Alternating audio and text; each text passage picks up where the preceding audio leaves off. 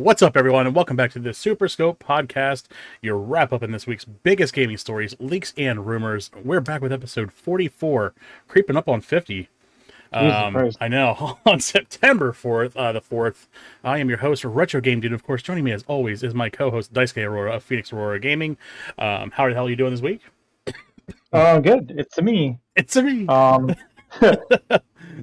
Yeah, staying busy, just laughing at our buddy Dark. He landed today and he's like, "Why is there humidity?" And I was like, "Oh, buddy." Oh, yeah, they don't have humidity in Oregon. Holy shit. Welcome to the I was East like, "You're not Coast. ready." Yeah. Well, feel free to join us in the discussion live on Twitch or Discord, or if you're watching this on YouTube, tap and like that subscribe button. It helps us out can I swear yet? Helps us out a lot. No. And let us know what we missed, or feel free to join in the discussion in the YouTube comments as well. And if you want to find the audio version of this, you can see us on Stitcher, Spotify, and Google Podcasts, and Amazon. Their podcasts, whatever their platform is called. I think it's just Amazon Podcasts.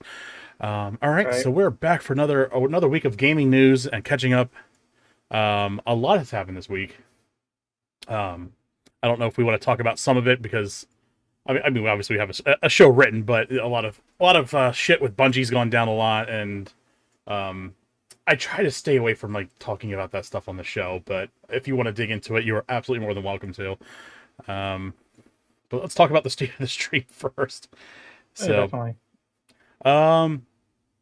So a little recap. We had a good week, and I took the week off because I was kind of acclimating to my new work schedule, which I'm glad I did because boy, did that kick my ass. So, Right. yeah. But yeah, we took Tuesday, Wednesday off, but we did have a Jackbox stream last night. That was obviously a blast, and it's always great to see community members returning and new people playing as well. So, building the community, that's what we like. That's what we want to see. And of course, you can find us here every Sunday, 9 o'clock ish, doing the SuperScope podcast. And then you can find it live later in the evening, maybe early Monday morning, on YouTube, and it goes live on Spotify around the same time too. Okay, what are you playing this week? I've mostly just been playing Final Fantasy. Hmm. Although I was going to mention to you, if you want to take a look at it real quick, I grabbed a demo for a game on Steam. I haven't tried it myself yet, Yes. but I thought you might think it was cool. Let me see. Where's my Steam wish list? Is that Chain Oh, of actually, nope. Echoes? No, We talked about that last week. we mentioned that one last week. Sure. No, this week, I follow a lot of devs on Twitter, and sometimes people talk about demos they have up or things that are coming soon, and I usually try to grab stuff that's either time demos or that just catch my eye. Mm-hmm. And let's see, I grabbed a game here. Let me find it because unfortunately it's showing me things in alphabetical order, maybe, and the mobile version of this is really weird. It doesn't want to show me what I want to see.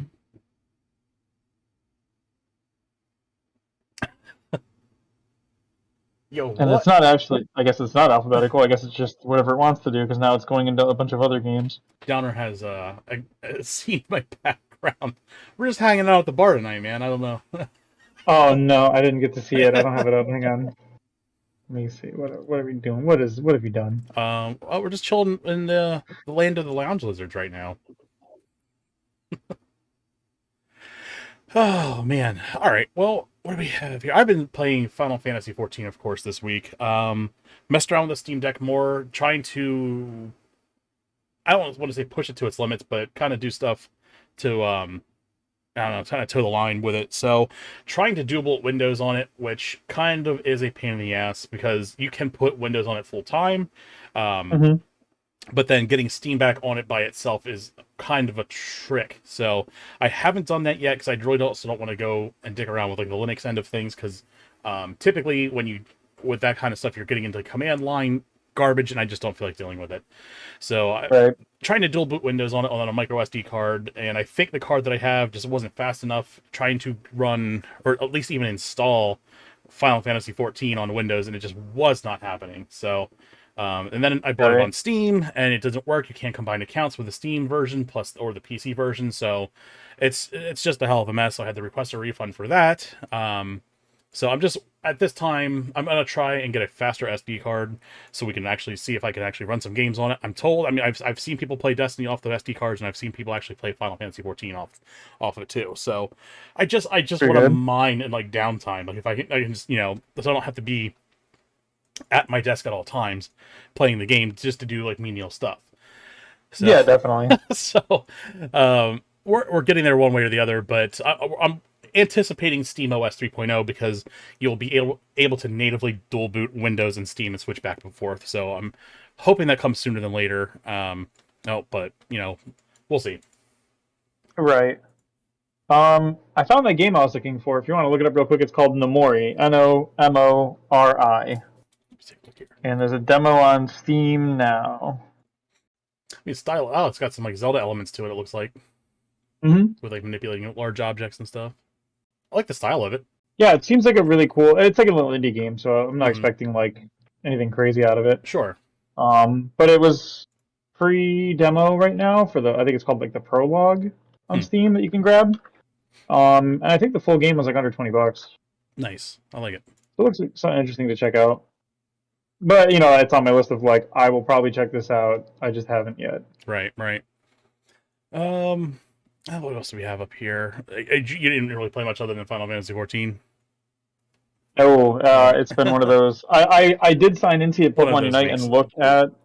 I looked at because Pokemon Unite cycled into all their new things they're doing, Hmm. and I looked to check all that stuff out, but I haven't actually done any of it yet. And that's mostly just because I usually play with Daimyo, and I haven't been staying up late, Sure. so I haven't been crossing paths with him. But they added a new map to it with a new center legendary that's not Zapdos. So the entire dynamic of playing with that Zapdos is gone, and I'm not sure what the new. I think the new one we talked about it's like a score shield and faster scoring, Hmm. but it's not the broken nonsense that is like stun the whole team plus unlimited scoring for like 15 whatever it is like 20 seconds. Right. So it might feel a lot better to play on that map. I haven't gotten a chance to test it, but yeah, though. So, but there's a Mew license now apparently. Nice. The event they're doing now gives you Mew, so that That's might be cool. interesting. Yeah, definitely check that out if you're into that sort of thing. Yeah, definitely. And then you can find us, Game Dude Retro on Twitter. I actually top secret project, but I made a Twitter just for the SuperScope podcast. I haven't made it live or anything yet, but it's there. We'll talk. Nice. We'll probably talk about it next week. Once I get everything set up with it. And then you can find me on Twitch and TikTok, of course, at Retro Game Dude. All one word. So let's dig into our sponsor. We're gonna keep things moving because we got a big show. So check out handheldlegend.com/retrogamedude or use retrogamedude at checkout for $10 off your first purchase. If you're into modding old portable consoles, like putting backlit screens and like a Neo Geo Pocket Color, Game Boy Color, or a Game Boy Advance, they've got your back there. If you want some displays, new shells, amps for your speakers to make the systems louder, all that kind of stuff, it's all there. So make sure you go check out handheldlegend.com/retrogamedude and save $10 off your first purchase. I get a little taste of that, and I, of course, can reinvest that into this show and all the other streams and stuff, too. So appreciate you if you do. Thanks. All right, so we've got some subscriber games for September. We'll start with Game Pass. I couldn't find a graphic of the games coming to it, but I could find one for all the games leaving. But we'll start with the games that are coming first. That's what she said. And Grid Legends comes out September 1st, which is already out. Famous mobile game coming to Game Pass. Great. Disney Dreamlight Valley Early Access, September 6th. So Daisuke is already, yeah, fist pumping it. I love it. I am not. I don't have Game Pass, and I'm not getting it for that. Not worth it. Oh boy. That comes to No. console. Train SimWorld 3, another blockbuster title, September 6th, console, PC, and cloud. You Suck at Parking, September 14th on console. Outer Wilds comes back to Game Pass, Xbox Series X and S, and that's console version September 15th. Beacon Pines, September 22nd, console and PC. Slime Rancher 2 Early Access, which is probably the only thing I'd be interested on this list. September 22nd, console and PC. A Grounded 1.0 release. Interesting. September 27th, console, PC, cloud. And Moonscars, or Moonscars? Moonscars or Moonscars? September Yeah. 27th, that's coming to console and PC. You might actually like Moonscars. It's a Metroidvania, Castlevania Ooh, looking thing. yeah, I'm down for that. Quick look at the games leaving. Craftopia, which I actually played a little bit of that with my daughter. That is a fantastic game if you are into like survival, like Minecrafty kind of games. I would definitely check that out before it leaves. Um, Hmm. Breathe Edge is leaving. Signs of the Sojourner. Surgeon Simulator 2 is leaving. Final Fantasy 13 is leaving, but don't fret because I hear Lightning Returns. Crown Trick, Nuclear Throne, and boy, I wish I could read that one, but I can't. So it, it doesn't look like it's all that important anyway. Oh man. He's still over Lightning Returns joke. Dude, I've been saving that one up all day. I'm like, I can't wait. I can't wait to hit him with it. Oh boy. All right, let's talk about what's coming to PlayStation Plus. I think today is the last day to get last month's and lock those down, so make sure you do that. I think I still need to do that too.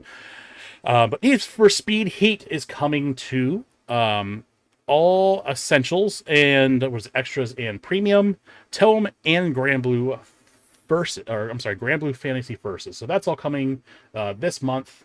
And then for PS Plus extras, we've got Watch Dogs 2, Deathloop, Chicory, Monster Supercross 5, Dragon Ball 2 Xenoverse, Assassin's Creed Origins, or Assassin's Cred, if you spell like I do. And that is all coming to premium and extra tier. So look forward to that coming out. Yeah, that's a chock full. That's a lot of recognizable titles, I could say. Yeah, that's a nice definitely. contrast to Game Pass at this point. Oh boy. Right.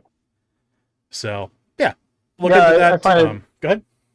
I find it difficult to give them credit for like Outer Wilds coming back. Like, okay. Yeah, it's a cool game. Don't get me wrong, but it's like, yeah, it's like, but it was you're putting it back on a service you took it off of. Like, right. okay. But Moonscar, I did look at Moonscars. Moonscars looks interesting, but I'd probably just buy it outright if I was gonna like buy it. And Disney Dreamlight Valley, like, obviously I think it's gonna be cool because I have a 7-year-old and an 11-year-old who will want to mess with it. Sure. But that's sort of like an outlier more than anything. I don't know. Grounded. I mean, Grounded looked cool, but I wasn't ever sold on it all the way. That was like that game where it's like multiplayer survival game where like you're shrunk down in the yard. It looks like a cool game and everything. It just doesn't. It's not something that's gonna make me move to like. I need something to make me get Game Pass that I don't already have access to, and that would require probably multiple months of them putting out title after title that I want to spend money on.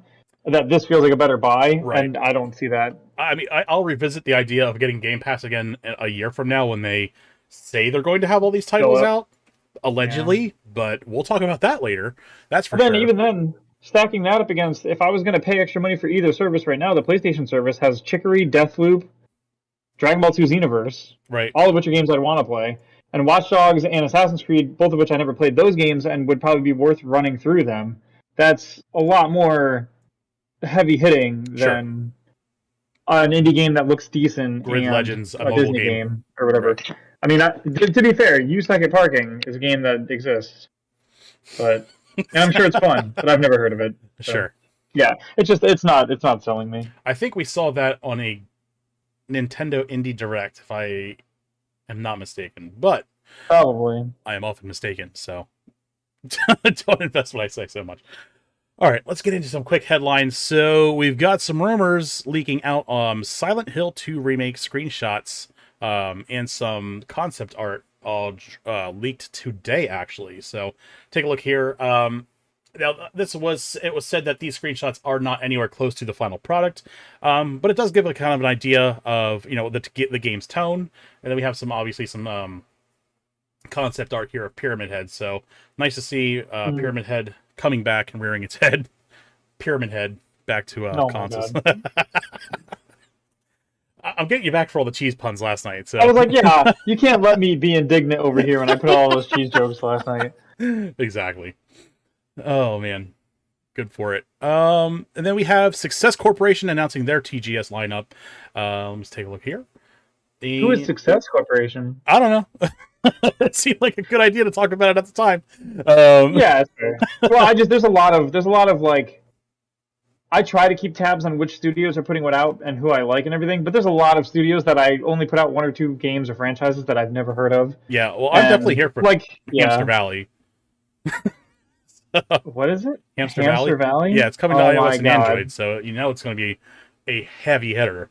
Um, Touch Detective, that's coming to the Switch, and then they also have two unannounced titles, and then another title that I probably going to be a Japan only title because I can't pronounce it. So Oh, Hakuniwa Bokujo Hitsuji Mira. ah, Can we talk about why one of the games is named Touch Detective Rena and the Fungi Case Files? I'm sorry. yeah, dude, we can talk Is about it. that is that everything about that I have some kind of problem with? Dramatic pause. Yeah. I don't know why. Hamster Valley. Oh boy. I'm sure Um, it's fine. It's just Hamster Valley really just feels like someone's like, I really like Stardew Valley, but what if it was hamsters? I'll never know. Oh man, let me fix some audio here quick. Okay, there we are.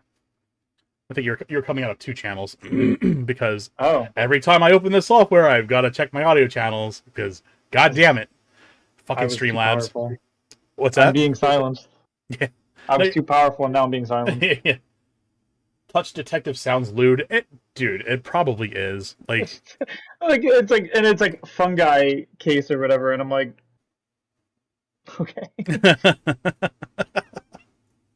oh Two man, unannounced titles too, though. Who knows what those could they be? could be anything, literally anything. All right. Well, back onto studios that people actually have heard of. And oh, that's not it. NIS, they're announced their showcase. That's coming September 20, or I'm sorry, September 7th this week. That will start at 8 a.m. Pacific time. And they will be showcasing 7 new games. And I'm kind of excited for this because they do make some games that I've actually heard of. So we'll be here for it. I believe they are the creators of the Disgaea series. So if you're not familiar, Okay. now you are. And I was like, the name sounds familiar, but same problem. Unless I don't think I've played them directly, so That's fair. um, and of course their trailer is 25 seconds and doesn't mention anything. Thanks, NIS America. I guess we'll see what happens. Sure.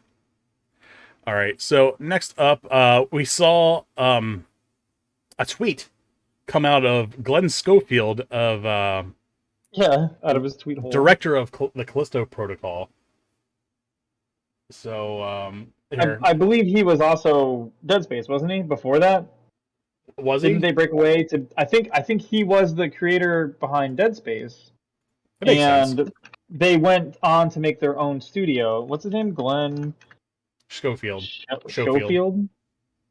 I think he's responsible for. This I may be attributing the wrong credit, but I'm this pretty sure he's attributed to Dead Space. absolute gem of a man here. Oh boy, don't get me started. Look at that. Oh yeah. Um, let me just scan the wiki real quick. It looks like professional influences. I don't care. Head of as vice president of Crystal Dynamics, Schofield headed development on 2 franchises, Gex and Legacy of Kain. So he was the head of development for those 2, which we know those 2. Mhm. Lord of the Rings video game series, Russia with Love. His reputation grew with the title Dead Space in 2008. Created Sledgehammer Games, which they went on to do Call of Duty stuff, if I'm not mistaken. They're one of the 3 rotating Call of Duty studios now. Hmm.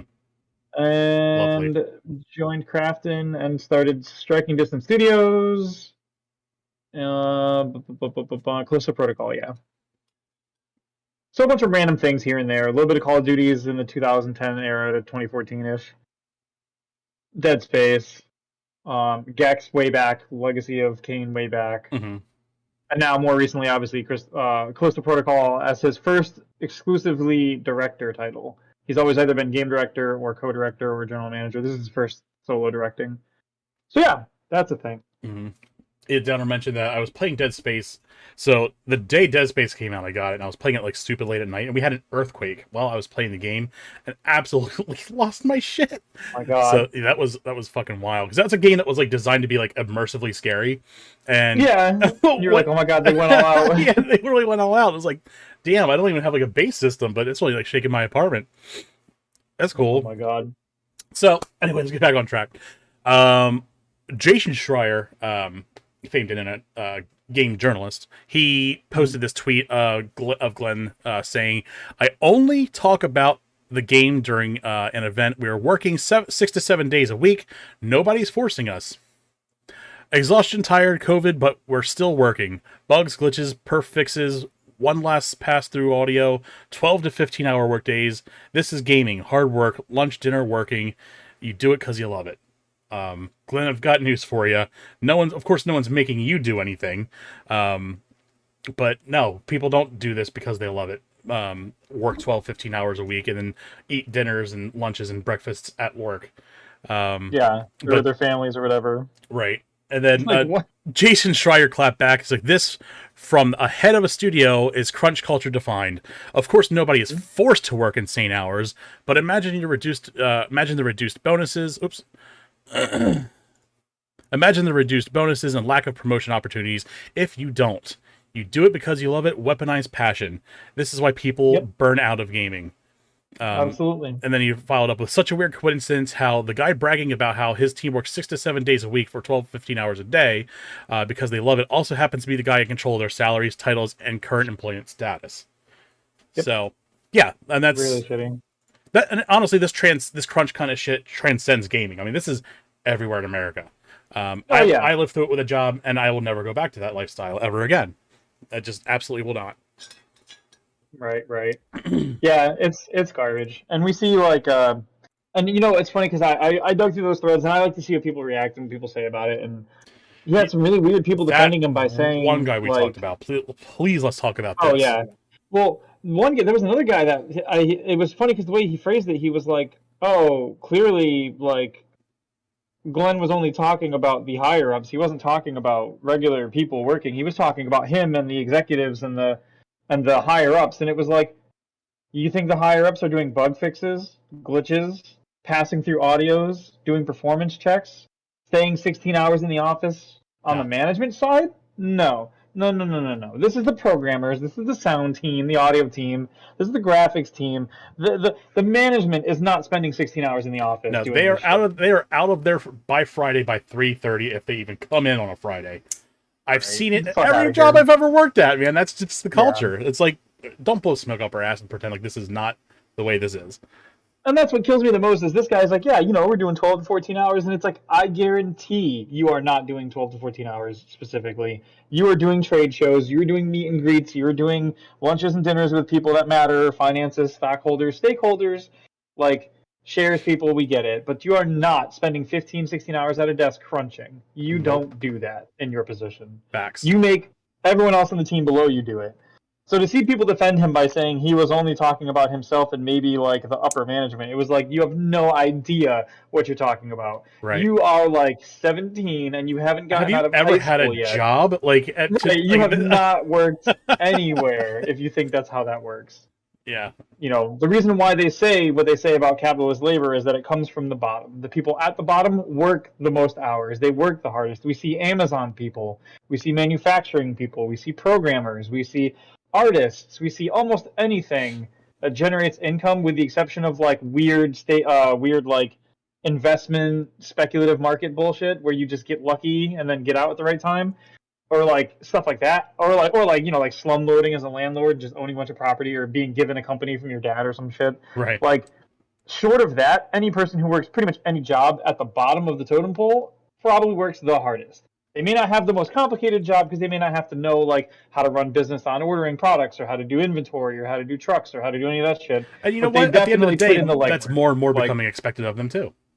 right, well, yeah, unless dude, and that goes back to the whole thing with Elizabeth we can talk about too, which is a whole other thing. Mm-hmm. But because that was literally what happened to her, was she was literally doing stuff above her pay grade, and then said, "This is what I do, and it's above my pay grade," and then got in trouble for it. Fucking Right. stupid. But I digress. So we he see walked this back, didn't he? he deleted the tweet, which is why Schreier has a screenshot of the tweet, not the quote tweet. I mean, I Sure. guess he may not have wanted the quote tweet anyway to not give it like the attention, but I don't think he really cares because he was like shitting on it. So like giving it the attention to his audience while being mean to it or saying it's bad would just lead people to go comment on it being bad. So it's not like it would have mattered. But no, he screenshotted it, and it was deleted. Sure. And Glenn did tweet later in the day, not even like a full retraction or walk back. He just was like, Just maybe tried to some people took redress it the wrong way, Right. but I was just saying that I love working these hours and working hard like this. And it was like, you're basically saying, I'm sorry you were offended, which isn't an apology. Right. Exactly. It's not. Exactly. It's like the I'm sorry you didn't like what I said. Mm-hmm. And yeah, there was some wild ass people in the comments trying to defend him by being like, oh, "This is what it is. You want to work hard, you got to work hard." One dude, crazy Xbox fan, was like, "Oh well, you know, people say Xbox doesn't have games. This is the price we have to pay if we want games. We have to burn people out." And it was like, Nope. "No, we do not have to toss people into the metaphorical volcano so that we can get Halo Infinite a year early or fucking whatever." Right. Because that worked out so well. It sure did. Like, and we're going to talk about that tonight. or like Cyberpunk, we saw, and he says like, oh, no one was forcing these people to do anything, and it's like, bro, that's what people say, but then you know we find out even people like Cyberpunk or Project CD Project Red, where they're like, no one was forced to work overtime or come be social with us or do any of this extra shit. However, we did have bonus tokens that we gave to people based on the manager's approval and who they wanted to give them to be at these functions so what do you to think get happens? them. Right. How do you think you get those from your manager? You think that like coming in at 9 o'clock and working 9 to 5 and then being like, it's 5 o'clock, boss, I'm going home, I'll see you tomorrow, and not going to the bar to hang out with them, not staying late to hang out with them, not socializing, not doing extra work and trying to suck up a little bit? You know that people are going to be doing that, and it's the only reason that you're going to compete for those tokens from that manager. It's all bullshit. It's the same shit we see at every job where like, manager has the power to play favorites, and they will. And the only options you have are to overthrow that whole system, which you can't really do from the bottom, or some people are going to play along with that system, and that's what it is. Sure. And I guarantee this is one more studio where we'll have a Schreier actual write-up in 2 years after this game launches about the crunch of the studio and how bad it was, and blah blah blah. Yeah. I'm sick of these studios. They pop up overnight, and it's 10 white dudes and a dog, and they'll joke and be like, the dog's a girl, haha. Right. Diversity. And you're like, oh, fuck you guys. And then they'll make like a game they've already made before, like this game. No offense, looks cool, but not for me. But like, you know, they're playing it safe as far as I can tell. This dude's doing a thing that he's done a bunch of times already, which, you know, whatever, more power to him. But like, and then yeah, the game will come out, and we'll be like, why did you guys crunch the hell out of this game? And they're like, well, because the Dead Space remake was a month later, and we didn't want to come out after it because then we lose that race.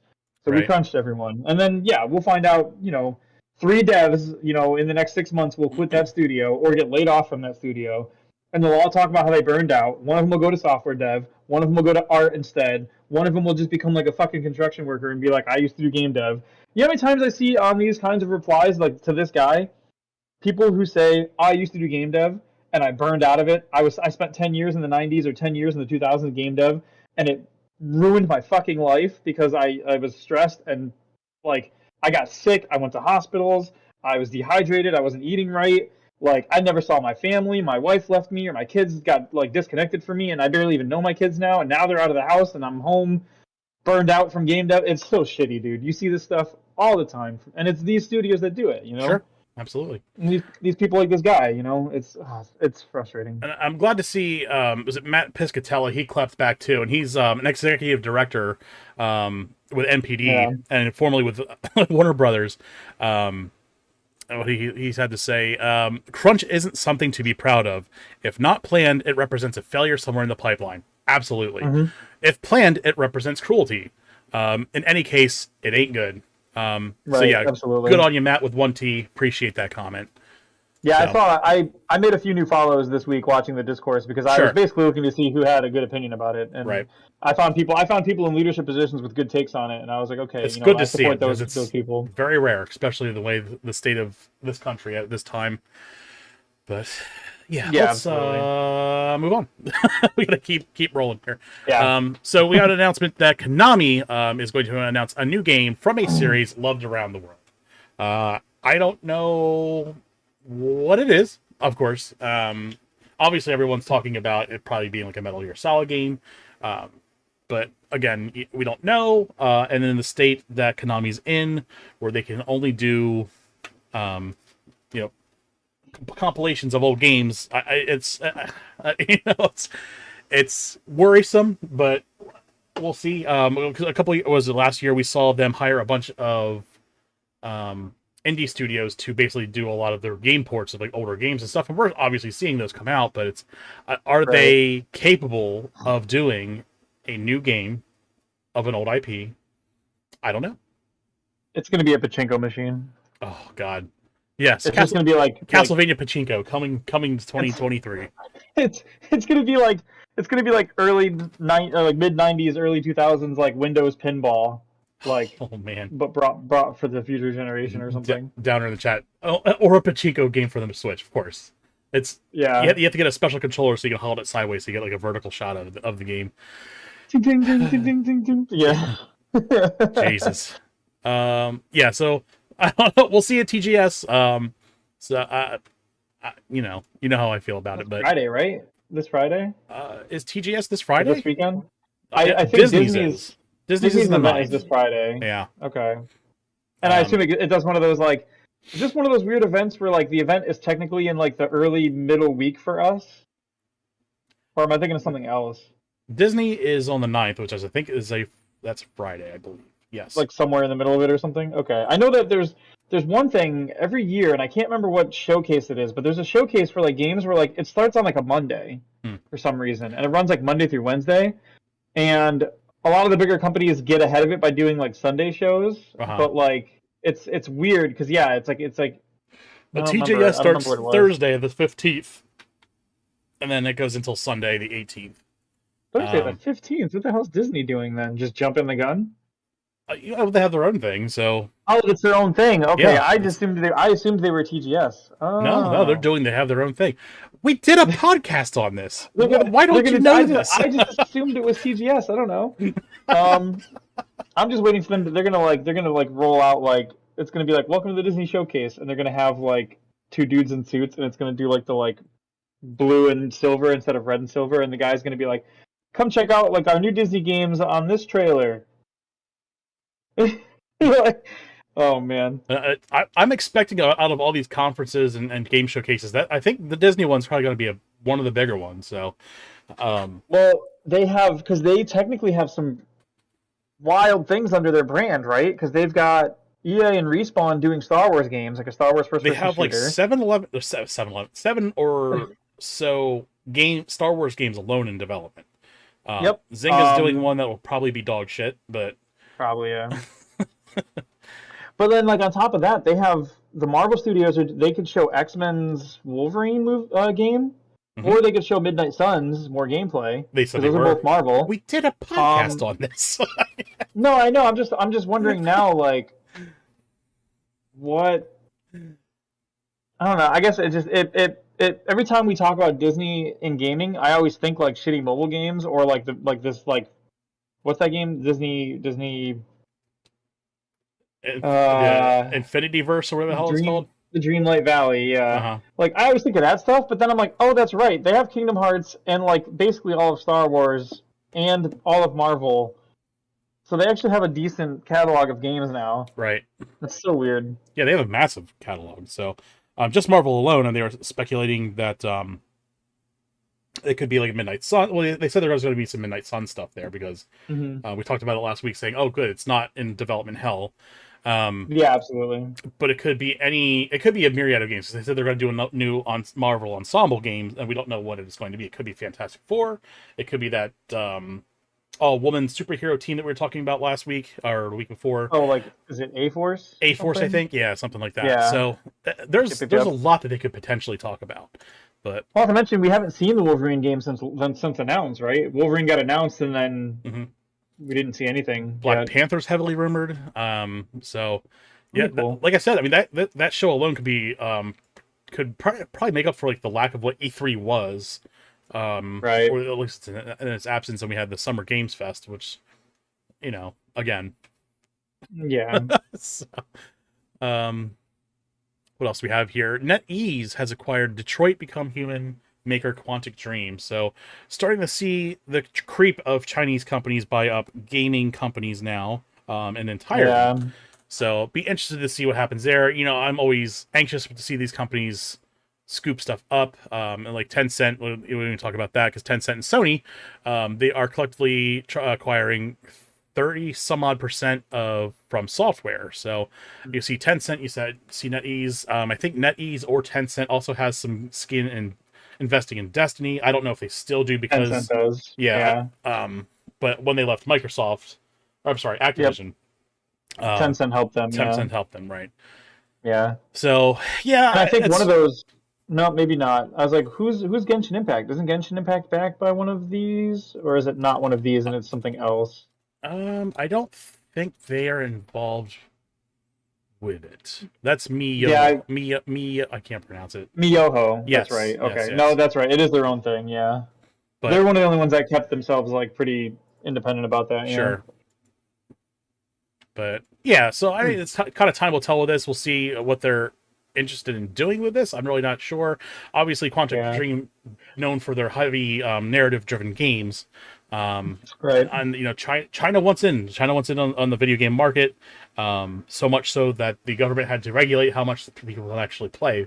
So, Yeah, and we um, could. It would be separate from this podcast. We can have a discussion later. Maybe mhm. there's. I don't know if you saw something like China announced some of their economic policies going forward, and they're planning to try and become like the center of the economic world in the next 10 years. Oh, sure, Like they're. they have a new Belt and Road initiative and everything to try and drive trade through Mhm. China Well, yeah, they're in like leading this into digital this age. new cap what is it, government sponsored capitalism, as I call it. So Yeah, yeah, they're leaning real hard into it. So yeah, they definitely want to be part of this capitalist market. Yay! So right. but yeah, let's keep moving on. Mafia 4 was announced by Hangar 13. And I guess to celebrate that, if you go on Steam right now, the first Mafia is free. I would definitely recommend playing it. I didn't play the first one, but I'm definitely going to check it out. I played the shit out of the second one. It's very good. If you're into maybe like a Grand Theft Auto style game, but more of like maybe like a Goodfellas kind of theme, I would definitely check it out. Yeah, I'd say it's more serious tone than what a Grand Theft Auto is, but highly recommend them. right. They're definitely really good, and they do have the trilogy on sale on Steam as well to kind of celebrate the announcement of the fourth one. So I'm excited for that, and I'll definitely be picking that up too. And we have some Cyberpunk news. CDPR is announcing a Night City Wire broadcast. So basically, expect to see some DLC announcements for Cyberpunk. Obviously, I don't know. Every time I see something on Twitter about it, they're just like people just clap back at them too hard. But September 6th, which is 2 days from now, 5 p.m. Eastern time. What the hell is CEST? I think that's not us and not California. It's one of the two in the middle. Not Mountain Time, but the other one's Not Central. is that Central? I thought that would be I think CST. it's. Maybe not. Oh, is it? So No, it's I a don't weird. know. Yeah, it's a weird one. Oh God, maybe it's like IKEA time. Right. Um, there's something new on the horizon. A special episode of Night City Wire. We'll be talking about upcoming anime, Cyberpunk, Edge Runners, and what's next for Cyberpunk 2077. So I guess they'll kind of lean into more of the show that they're talking about, which looks Mm-hmm. good. Don't get me fucking The show wrong. looks cool. Real Oh, and cool. the studio is a good studio, right? Isn't it? It's like, is it Studio Trigger? Maybe That's it's a a great question. good studio. They're the same people that did the Castlevania. I think so. They were the Okay. same people who did. They're the same people who did that movie. Yeah, I'm pretty sure it's Trigger. They were the ones who did. Um, they did a couple of They did a Star Wars episode or two in that Star Wars like animatrix style thing, where it's a bunch of different episodes all Mm-hmm. loosely related. And then they did Promare, the movie, which is a good one. And I think Trigger was also the guys. They've done other anime before. I want to say Trigun, but I don't think so.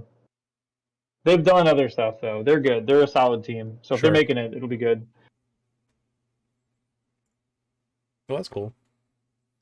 Let me see here. Whoops. Did we get? We didn't get any direct or anything yet, but we do have some Nintendo stuff to talk about. That's for sure.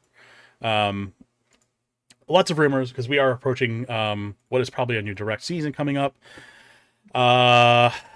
So there's a lot of rumors. Obviously, they're talking about multiple GameCube remasters coming out on the Switch. Oh Um, wow. with Zelda's anniversary just being last week, I think we're going to see a direct sooner than later. But of course, they will announce this thing like 48 hours. I wouldn't be surprised if we see it sometime this week or next week. But they're allegedly heavily rumored, if not almost confirmed, that we're going to get a dual pack of Wind Waker and Twilight Princess for the Switch. So I'll be interested to see, obviously, if that comes out. They're talking about other GameCube remasters, though. So I'm like thinking about like what else there could be, because there's like, as far as like GameCube stuff that's not already, it's already been remastered, there's not much left. I don't see them remastering like a Kirby game, because we just got a couple Kirby games. We just got another Kirby game announced. More of like not a main series title. So what's left? Metroid Prime and like F-Zero. I have a conspiracy. Oh, I like conspiracies. Okay, hear me out. Sora Limited finished Smash. Mm-hmm. And Sakurai went over to like work on, I think, that Kirby game that came out after. What was that new Kirby game on the Switch? It's like $30. Mm-hmm. I know what you're talking about. Like, and now he's doing the YouTube channel, which, by the way, very cool. If you haven't checked it out, he has a YouTube channel now. I did subscribe to it, but I have not watched anything yet. But I hear it's really good. Oh, I haven't gotten a chance to watch any of it yet, but it's all game dev stuff. He's gonna talk about game stuff, so it's really cool. Mm-hmm. What if they remaster Melee? You don't need Sakurai for that. Mm-hmm. You can do it without him, and it lets them still generate money on the Smash Brothers franchise without having to like develop more Smash Brothers, which obviously they're not going to at this point in time. Mm-hmm. But a Melee remake still sells for $50 easy, and people still buy it, especially with a little bit of quality of life tweak to it. And Switch support online, which means, no more like dragging GameCubes around unless you really want to play that version. Like, it feels like it would be like a win-win for everybody if they put it on the Switch and remastered it or whatever. Mm-hmm. And I can't imagine it would be that difficult, given that the game handles pretty well and it holds up pretty well in modern day too. I don't think there's a lot you need to do to it. Sure. Netcode and stuff, I guess. But I just wonder, like, they could pull that off even with Sakurai off on his own thing now, right? Sure. They wouldn't even need him for it. I can see that. And that's an easy holiday cash in, right? Right. I'm thinking F-Zero is going to be on the table. We did see that last investors meeting. One guy bought like $40,000 worth of stock so that he could ask the question at the investors meeting about, when are we going to see another F-Zero? And they were kind of coy to answer it, and it wasn't exactly a direct answer, and it was like you'd be surprised what we have in the works kind of situation. So I think, and here's why. Man. I think we're going to get an F-Zero. F-Zero on the GameCube was the only Nintendo published, it might be the only game published on the GameCube that was 1080p capable out of the box and 60 frames per second. So they don't have much to do to remaster this. Maybe clean up some shaders, maybe clean up some textures. But if it was capable of doing 1080p 60 frames per second out of the box on the GameCube, performance, it's really not going to have much as far as performance. See, Cleric said Mario Kart Double Dash. I don't think we're going to see that, just because they're dumping so much resources into Mario Kart 8 Deluxe still, and I think they're developing a 9, which has been semi-announced, oh my God. I believe.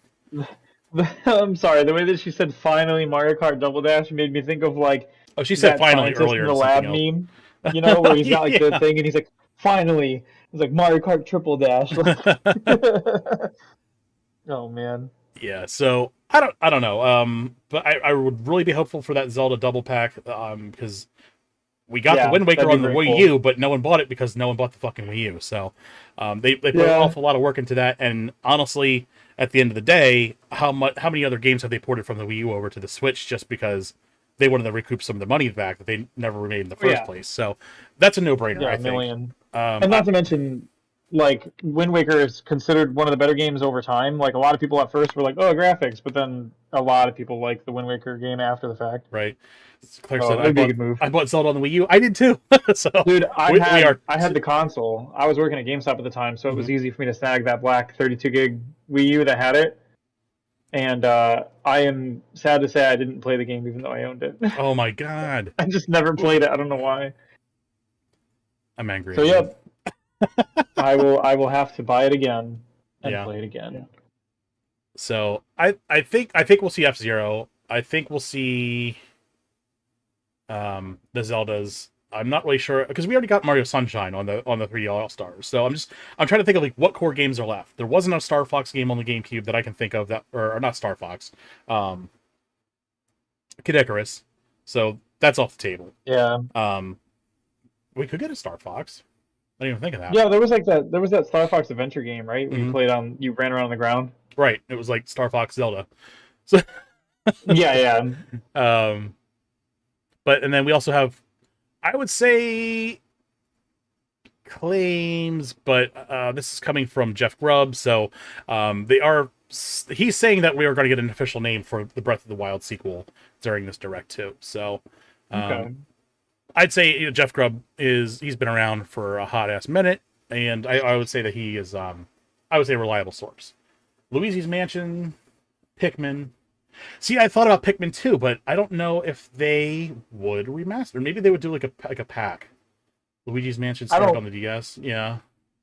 I mean, to be fair, I don't think Pikmin needs another.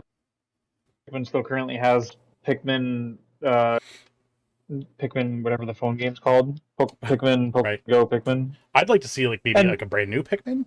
That would be who gets any nice. better than what do you need? What do you need more than a Pikmin Pokemon game on your phone? Right. Pikmin Bloom is the name. Yes. Killing it right now, I'm sure. Sure. All Luigi's right. Mansion. Yeah. What else is different GameCube titles, right? Like, That's what I'm saying. Like kind of Nintendo weird because like published. I love the GameCube, but there definitely was only so much there. Was there even a Donkey Kong in GameCube? Maybe Chibi Robo. Maybe we're gonna get a Chibi Robo port. Maybe. Um. He did get like that 3DS game, Yeah, and but then didn't they they give him were some love dog on the shit, Switch or man. something? What's up? No, I thought didn't they do? Your audio shut out. Let's talk about Sony sending out damaged copies of a collector's edition of The Last of Us Collector's Edition here. Let me see here. Got our graphic here. So we have, it says, let's try this again. This is how my $100 collector's edition was delivered from PlayStation. Doesn't look great. So they stuffed it in an envelope here. It didn't fit in the envelope, and that's just how it was just like a dollar envelope. They just stuffed it in. We saw here another person here that had the same problem. What did I miss? We're talking about Sony sending out bitched up boxes of the collector's edition. Oh, I saw that. Yeah, Let's see if we can get you back like, in. and it wasn't like one person, right? It was like multiple threads of people being like, all of them arrived like this. Right. Yeah, that's crazy. Take a look here. Also, this as well. They stuffed it in a box, crushed it to get it into the box. And I'm so upset right now. I paid $107.99 for Last of Us Part 1, Firefly Edition, and it came damaged. I can't even get a replacement. I can only get a refund, though I really wanted it. So this is not the first time I've seen this, where they tried to refund. So this has happened multiple times where they try to get a refund for this damaged box. And so PlayStation's like, no, you can turn it in for like a refund, but that's all we can do for you. That's really shitty. Mega You know what that shitty. makes it sound like to me? It makes it sound like they made them to order, and they don't want to have to make more or order more, Exactly. That's 100% which what is it is. it's their fault, not anyone else's fault. Right. You should keep 10% stock back for replacements. Like that's a rule. That's like a standard rule in the industry, isn't no-brainer. it? Like you keep 10% of your stock for replacements, like Right. minimum, depending on failure rates and shit. Yep. I don't know. It doesn't seem that hard to do that, right? Yeah, so it's like they can't go back to the manufacturer now because like the assembly line for this is gone. And obviously Right, like, yeah. the logistics of it, they were just taking brown envelopes and chucking them in the fucking mail. Ones that Yeah, didn't the fit. pipelines Like they didn't are even gone. fit in the envelopes. They had the adhesive and stuff torn and on the goddamn boxes themselves. The boxes are bent and crushed. It's like, come on. These are collector's editions. So it's like Mhm. you can't just be like, oh, tough shit, it's just a box. It's like they bought it for the box. And I don't necessarily always ascribe to this, but this is why they bought it. So Right, exactly. they're shit out of luck. They're just like Sony's And like, well, you can get a refund. That's it. yeah, and the killer with this for me too is like I bet a lot of people thought they weren't like a lot of people who got into Last of Us after this thing in the first place Mm-hmm. were excited to go back and get like this thing from Last of Us, and so for a lot of people, a second chance to get something they missed, and Right. now it's ruined again, or they had their hopes dashed a second time, and now they're being told, "Well, it sucks for you," I guess. Mm-hmm. Shitty. Yeah, it's terrible. So, um, hopefully, I mean, I haven't seen any recourse from Sony at all, changing like the soap, saying, "Hey, we're sorry, we're going to make this right." I think unfortunately these people are just kind of shit out of luck. I have not seen an official response out of Sony whatsoever on this, so kind of a shame. It's kind of a fucking shame. Yeah, absolutely. All right, let's move on to the big story of the week. Um, boy, Halo Infinite is going through one right now, and they have been for a hot minute. So let's check in on the development because surely everything's going great. So let's take a look here. We just got an announcement this week. Split screen co-op is canceled on the couch. Couch co-op gone. Mm-hmm. Gone. Online co-op will be delayed until November. Forge is delayed again until November. And the current season, Lone Wolves, that is going to be extended for a total of 10 months. So almost a whole year for one season. I guess the first season was, what, 3 months? Three months. I guess that was probably the original plan going forward. But again, they released the game a year early, not unfinished, and they were like, okay, now what? And it's like, wait, we didn't have a plan? They didn't have a plan. They had a working cash shop, which that worked beautifully out of the box. Oh yeah, of course. It's just, again, I mean, I don't know how many times we can talk about this on the show. And it's right. Here we are again talking about this, and we said from the get-go, I said, way back before this game even released, that this was going to be Red Flag City. So I have a clip here we can definitely play if I can get it all figured out. Look at this. Okay, let's play this. This is from DICE 2017. A lot of learnings along the way. When we fell down with the multiplayer launch of MCC, or when we didn't put split screen in with Halo 5, I think it's incredibly painful for the community and for us. I think it erodes trust with the community, as the community is part of our world building.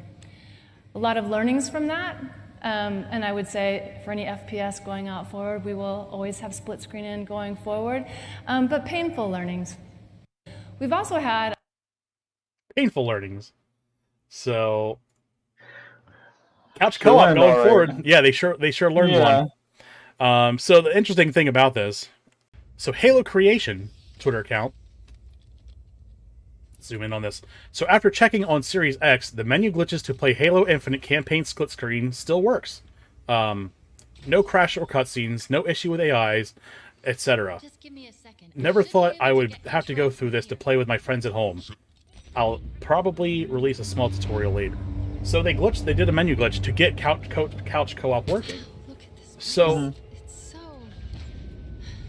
my question here is probably going to be an obvious question. Why can't they finish this? It's already inherent in the game.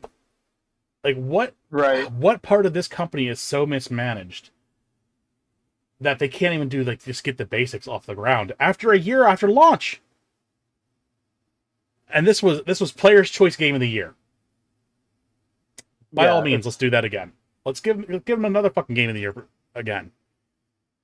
What was the thing we were reading about? Like Halo 5 was considered bad overall, and yet the roadmap for Halo 5 still contained a lot of content along the way that, like, Halo Infinite just isn't seeing. Like, and there was that guy, again, there was one guy, like, defending Halo and being like, oh, are we really going to argue about Halo Infinite? The game was great at launch, and people were like, it was missing Slayer, Big Team Battle, it was missing Infections, it's still missing Infection, it was missing...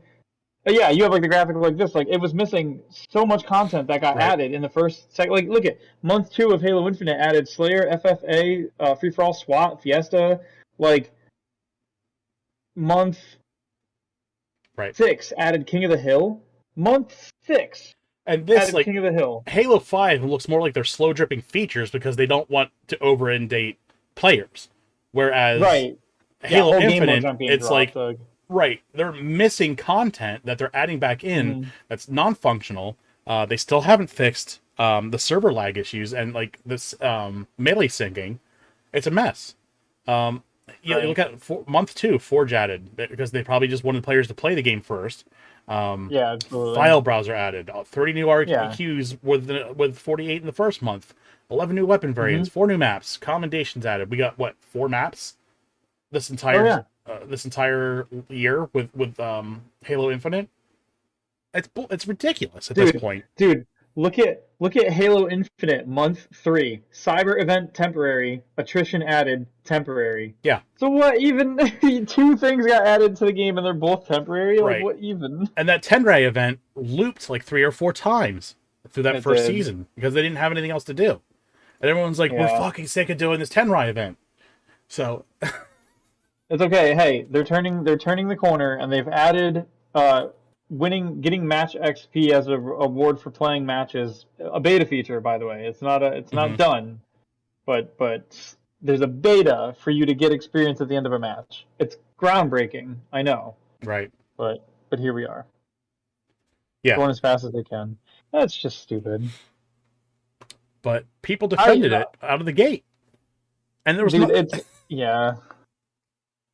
I wish it's people... the same rant I always do on the podcast where I'm like, how were you guys I do it with other teams and other products all the time, but 343 especially. You guys were handed like a pinnacle title and franchise going like on their way out the door. Bungie set you guys up so good with Reach. It was a fantastic game.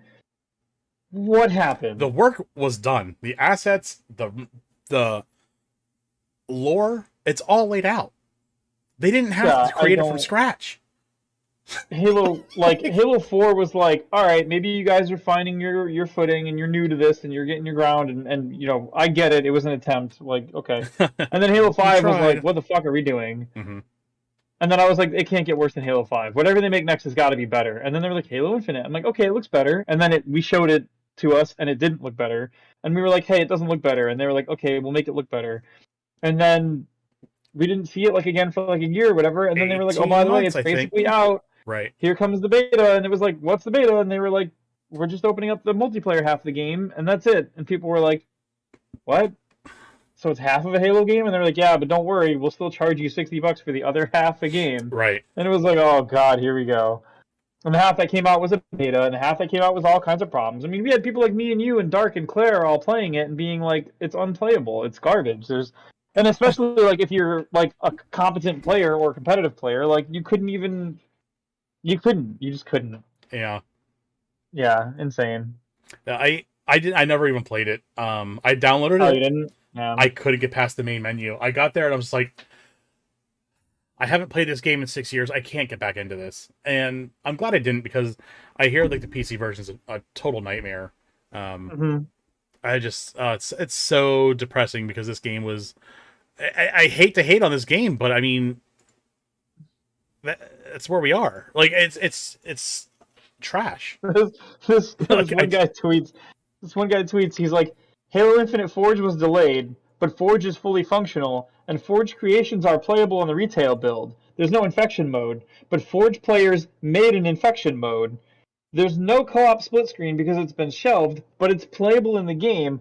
I'm confused about what's happening. Like they don't even know what they're doing over there. They have features built into the game that aren't available but are there. But like, what does the management look like over there? If you're like, what is your scope and your plan? If you have features going half in and then not being enabled, and then other features that aren't there, but the players can recreate them in the game because enough of the components are there for it to be done, which means that actually doing it on your end as the developers should be like a day, right? If a Forge person can make infection in a day, then the development side should be able to do that in significantly less time if it's all it takes, right? It seems like the threshold is just some simple UI UX stuff. Yeah, absolutely. It's completely off the wall. The couch co-op is there. It's in the game if you hack into it. Come on, like what's happening here? It is an unbelievable display, that's for sure. And I'm seeing these apologists now. They're like, we're starting to think that I'm starting to think that this team's mismanaged. It's like I've been saying that since before this fucking game dropped, and it's like y'all wanted to fight me on the internet about it, but here we are. Exactly what I fucking said was going to happen. Oh man, I see people in that guy's comments are like, you correct, you are confused. You don't have all the information here." And the guy's like, "Well, then how come like some of these features are in the game?" And he's like, "Well, maybe they're not ready." And he's like, "Well, then how come we're getting ready? Like, how come things that are clearly not working correctly are implemented?" Like, what do you do? Oh my god, the Halo roadmap. Yeah, I saw that. That's beautiful. The Whisk the Jack Daniels. Even Paul Tassi. What? Wait, I'm sorry. They just straight up not doing Halo Infinite campaign co-op now after saying it was coming after a year and a half. And that's on top of, like, you showed the footage of them at DICE being like, "We understand this is a thing that matters to you guys and we're not going to make this mistake again." But then they immediately did it. Right. Immediately. The very next title they put out was that game where they canceled it. Like, that's insane. Oh, this is a gem. Making split screen co-op is hard, yeah. Oh man. I don't get it. The more you look at the roadmap, the less sense it makes. Yeah, this is a great one too. It's like, fuck roadmaps, fuck talking about DLC before the game releases, fuck drip feeding content that's done. I can think of 3 games: Strikers Battle League, Halo Infinite, and Gran Turismo 7 are victims of this bullshit mentality in games, and it's sickening. Destiny 2. I mean, they're not innocent here. Like, yeah, absolutely. They're absolutely not innocent with the slow drip feed, the lacking seasons. Man, yeah, I love this one. Halo Infinite's new roadmap got me super excited to reinstall Destiny 2. It's like, yeah, sure. I mean, the PvP in Destiny 2 is still probably like one of the best out there, and I'm not saying that with bias. I will, criticize them all day, but yeah, this is a great desync in Halo Infinite here. Let's zoom in on this. It's like client side, holy shot after shot after shot after shot, and server side he's missed every shot, and then he dies. So yeah, this is me. Oh god. Halo Infinite is better than people trying to leave hundreds of developers jobless. And here's this thing about, people are going to get fired and lose their jobs if 343 goes down. And it's like half their employees are fucking contracted. Yeah. And the other half are probably people who are making the decisions to run this game in the ground in the first place. Yeah, and that's the thing is, like, I don't like the whole, like, because it almost feels like a human shield situation when someone's like, well, you can't criticize the developers too hard because if developers close up shop, then the jobs get lost. And it's like, okay, but then, so what do we do if they're crunching really bad? What do we do if they're sexually assaulting people at their workplaces? Do we just do nothing because of what about the developers? Like, I saw this even with ABK when they were like, well, yeah, they're harassing people in the workplace and this, that, and the other, but, like, you can't just not buy their games because then they'll go under. And it was like, is that really that bad, though, if that's the work environment? Like, how bad does the work environment have to be before it'd be better for them to just not be there? And I don't know. I mean, I personally try not to, like, I tell people if they want to boycott a game or not boycott a game because of socioeconomic conditions or the way the studio is or things like that, I get it. I won't judge either way. I'll just say my piece about it and let them do whatever. Sure. But, like, it's one of those things where I do generally like the idea of, like, supporting a studio by buying their products if you want that studio to stay open. But I don't think it's the whole, like, I don't think you can boycott a studio like Halo's, like 343, out of business by not buying their games. Because one, it's Infinite half free at this point, unless you bought the campaign half. But, like, these companies usually get big chunks of investments up front. Like you said, like they get they go to stockholders and stakeholders, they go to investors, publishers, and they get chunks of money, they make their thing, they put it out. And like you said, half these people get laid off. Half these people are on contracts. They're on 18-month rotating contracts. We've seen that at Microsoft. We've seen that at, like, Bungie and stuff. And then, even if these people probably already got paid and stuff, there's some merit to, like, if a game comes out, there's a chance that sales of that game does lead to bonuses or does lead to, like, Metacritic scores, which that leads to bonuses or things like that. But this whole, like, well, we don't want to see people lose their jobs because if the studio goes under, they lose their jobs. It's just stupid. Like, do we do that with everything else? Do we do that with, like, I don't know, if I've got 20 people down the street selling drugs, and I'm like, well, I'd love to break up their drug ring, but like, I'd hate for those people to lose their income. And it's like, okay, and though, but like, what do you want me to do with these people? Like, I'm not in control of whether or not they lose their income as the result of that. Like, it's, I don't know, it's just one of those stupid things where it's like, I'm very pro worker, and I'm very support of the game industry workers, but sure. like, it's a bad faith argument when they say that shit, though. Right, protecting a studio because it employs workers is not good. New studios can form. You could literally go into like, you can go to 343 right now, and you can like fire anyone over the halfway pay point and leave the people at the bottom there, and maybe promote up a couple of people into the higher tiers by being like, you've been here a while, you've been here a while, you've been here a while. How much you guys like Halo? You guys actually fans of Halo? You guys actually want to see this game do well? And you move those people up and lead teams from the inside, and now all of a sudden that studio could do much better. And if the studio doesn't do better, well then maybe you have to cull it again, and that's whatever. But I don't think that like, you know, it's like the like, well, yeah, this tumor is cancerous, but it's part of me. And it's like, well, no, that's not how that works. Sometimes you have to cut that shit out. And the people at the bottom are not the ones who are at risk when the studio goes under. Those people are probably going to apply for other jobs and go somewhere else or whatever. Like, and if they can't get other work, I mean, yeah, that's unfortunate and it sucks. But I would much rather see people from studios like 343 do that thing where they split off, like 20 people leave in mass and they form a new studio and they do like an indie game, because we see that happen pretty frequently, and it's usually cool when that happens. I don't see a need to like, you know, oh, well, if I don't shop at Walmart, well, the dude who makes $10 an hour at Walmart as a cashier is going to lose his job. And it's like, no, we can still take down bad infrastructures and bad systems, even if it's going to like inconvenience the people who work at those structures. And in that analogy, we forgot that Walmart put that $10 an hour worker's job out, or company out, like small mom and pop shop, out of business. And then he has to get the job at Walmart for $10 an hour. If 343 goes under tomorrow, because somehow, if they just go under tomorrow, all the devs who worked on 343, you can't tell me no one's going to try to make a Halo game. No one's going to try to make a Halo similar game or something to fill that void.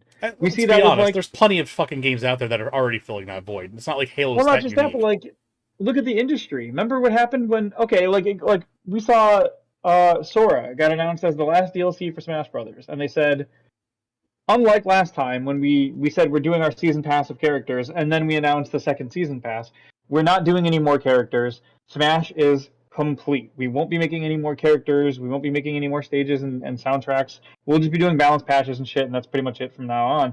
And immediately, within, what, a year? 2 years tops? Like fucking 6 games had come out. Like, yeah, the free one with Warner Brothers, the free one from Nickelodeon, or the Nickelodeon game. We saw, like, that people scrambled to fill, like, the what's the next Smash going to be kind of gap. And we even saw it with Mario Kart. Yeah, and those games were announced even before Sora came out. Yeah, absolutely, because they knew it was coming to an end and it was going to be a gap. We saw that when Mario Kart was like, oh, no plans to make a Mario Kart. What are they on? 8 was the last one? And they were like, oh, no plans for new Mario Kart content, or a new Mario Kart game. And all of a sudden, Final Fantasy made a Chocobo racing game. Crash got their Crash Team Racing. There was like multiple like kart racer games all of a sudden just coming out of the woodwork. And then they were like, oh yeah, by the way, a bunch of DLC for like this one X price. But like all these other ones had tried to fill what they thought was going to be a gap. I guarantee if 343 went down tomorrow, several people would try to fill that gap with some game that fills like Halo's position. Or these people would go work at other jobs. I don't think there's like these people would like, well, I was working at 343 as like a entry level programmer.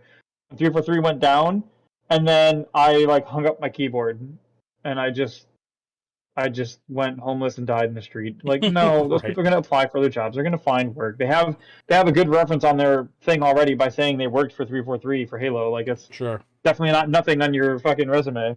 So, and they can just start their own studio, honestly. And I know it's not easy to go start a studio, obviously, but like, I feel like if a bunch of these people from 343 got laid off, they literally could just be like, what if we all just stayed together and worked on games anyway? Could you imagine if you were a publisher and the bottom 80% of 343 studios showed up at your door and they were like, we only don't have a project manager and like an HR person, but we're the team who made like Halo, the last few Halo games.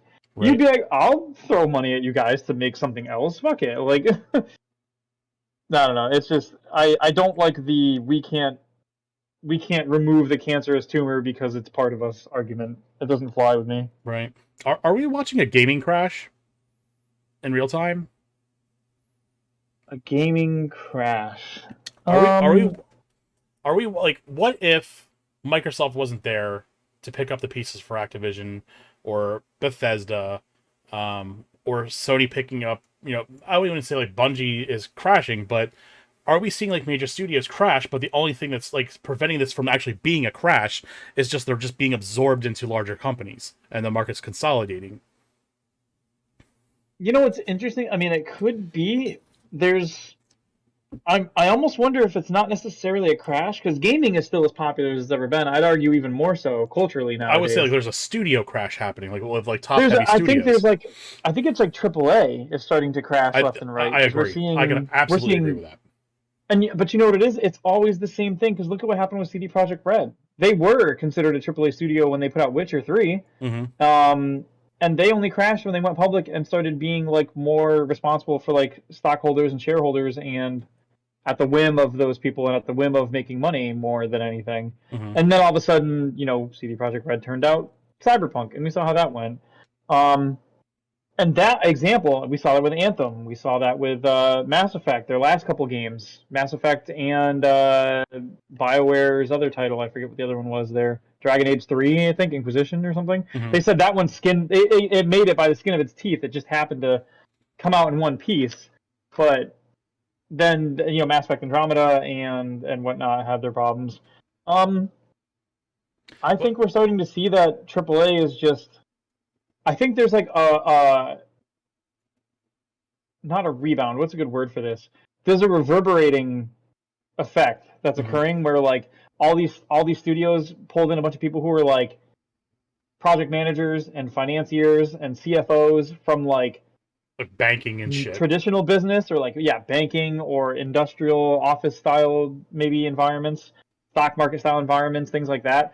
And they just plugged them in all these places and were like, you run team. And that doesn't work. And we saw all these games crash. The initial wave was things like Anthem and BioWare titles and things where like the people up top had no idea what the fuck they were doing. They couldn't make the decisions. They couldn't figure it out.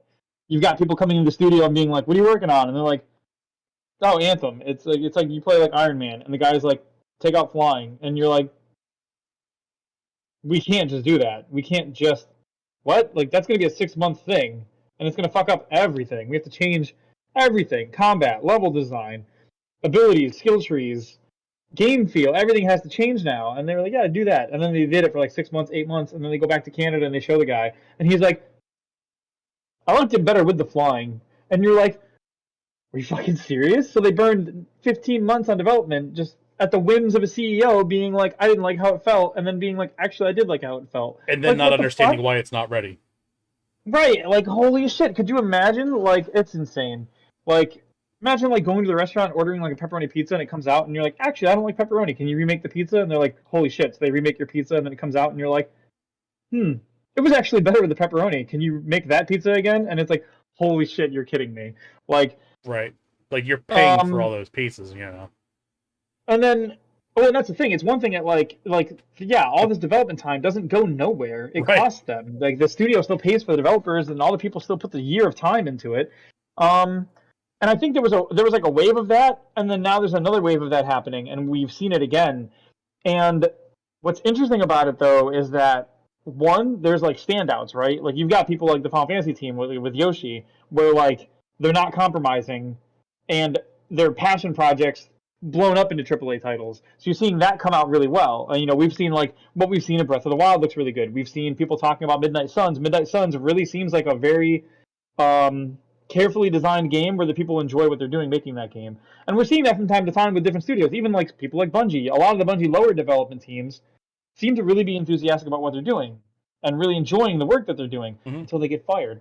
But that aside, it just seems like we're seeing a split between developers who really like what they're doing and really enjoy what they're working on, and the top-down management style like ruining it for them. And that's where it seems like there's a fall apart. It seems like the games where that happens, like Halo Infinite, or like some of what Destiny's doing, or the stuff we saw with Anthem and all these other studios like this, it's coming from the top down and it's crushing the studio, and then the studio burns and crashes and falls apart and they split, and then half the time they get bought by other people, or they get split apart into like littler teams or whatever. It's But you know what almost this like game industry does not fit this stylized that corporate model? structure of No. quarterly earnings, earnings, fiscal years, fiscal models. It just doesn't fit. Well, you know what it is game design and development isn't art. It's not Yes, it's not science. Like, it is science and programming wise, but like it's more programming only dynamic, gets you so less far. predictable. You don't program the heart of a game. You design it, you craft it, you create it, you nurture it, like you take care of it. Sure. You don't, and you can see that all the time in the indie market, and that's the thing.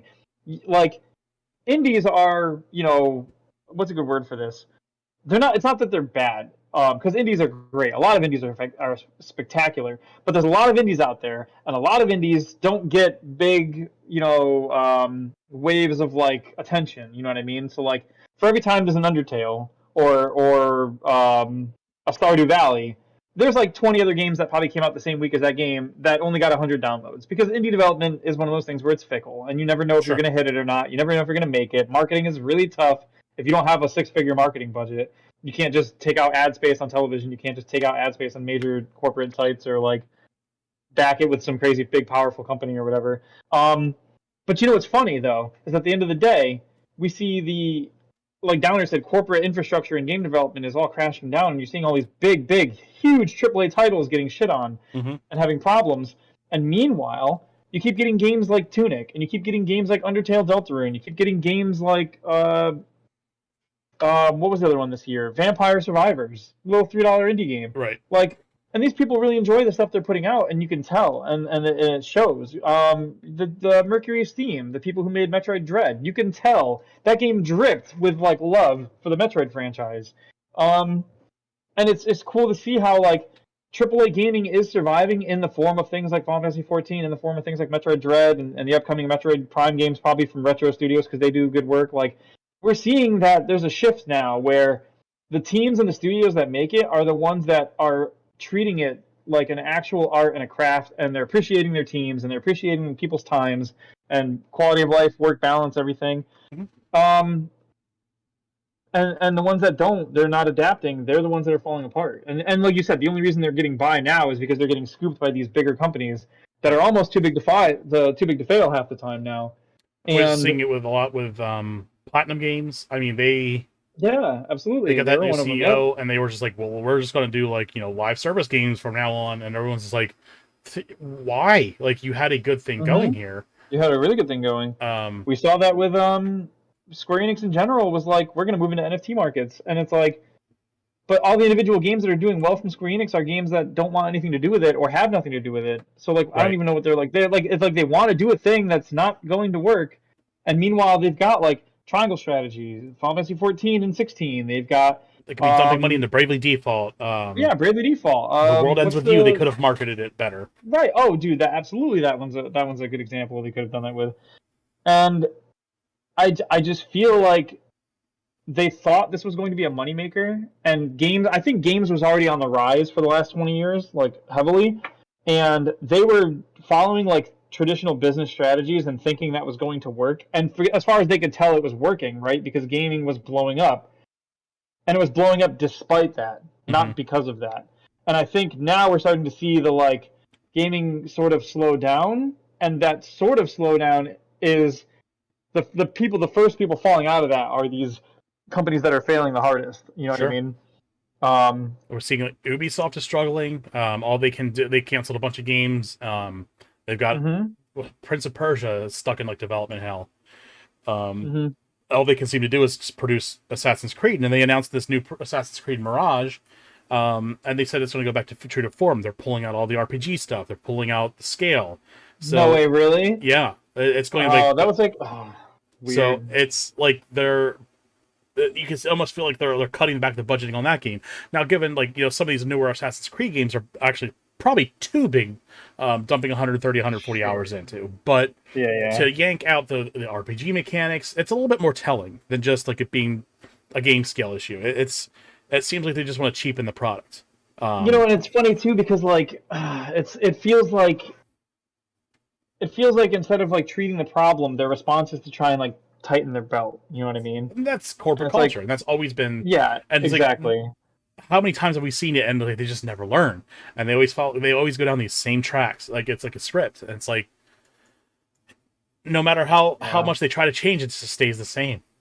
I don't know. We have EA being rumored to being bought out. There was a big rumor that Amazon was going to get bid for them, but that turned out to not be at least not true for now.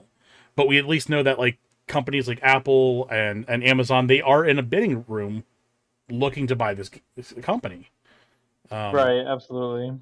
So they are probably up there in scale as Activision, size-wise, if not damn close. So I think they're, without these, again, like other companies that are too big to fail and they can sit there and absorb them, we would be seeing a major crash. But we are, as Downer said, we're seeing like a corporate infrastructure crash.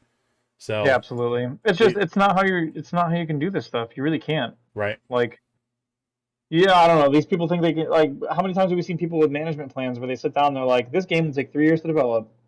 And you're like, no. And they're like, well, okay, 3 years and we'll give you guys 4 months extra time to make sure that it happens, like an extra 10% time or something.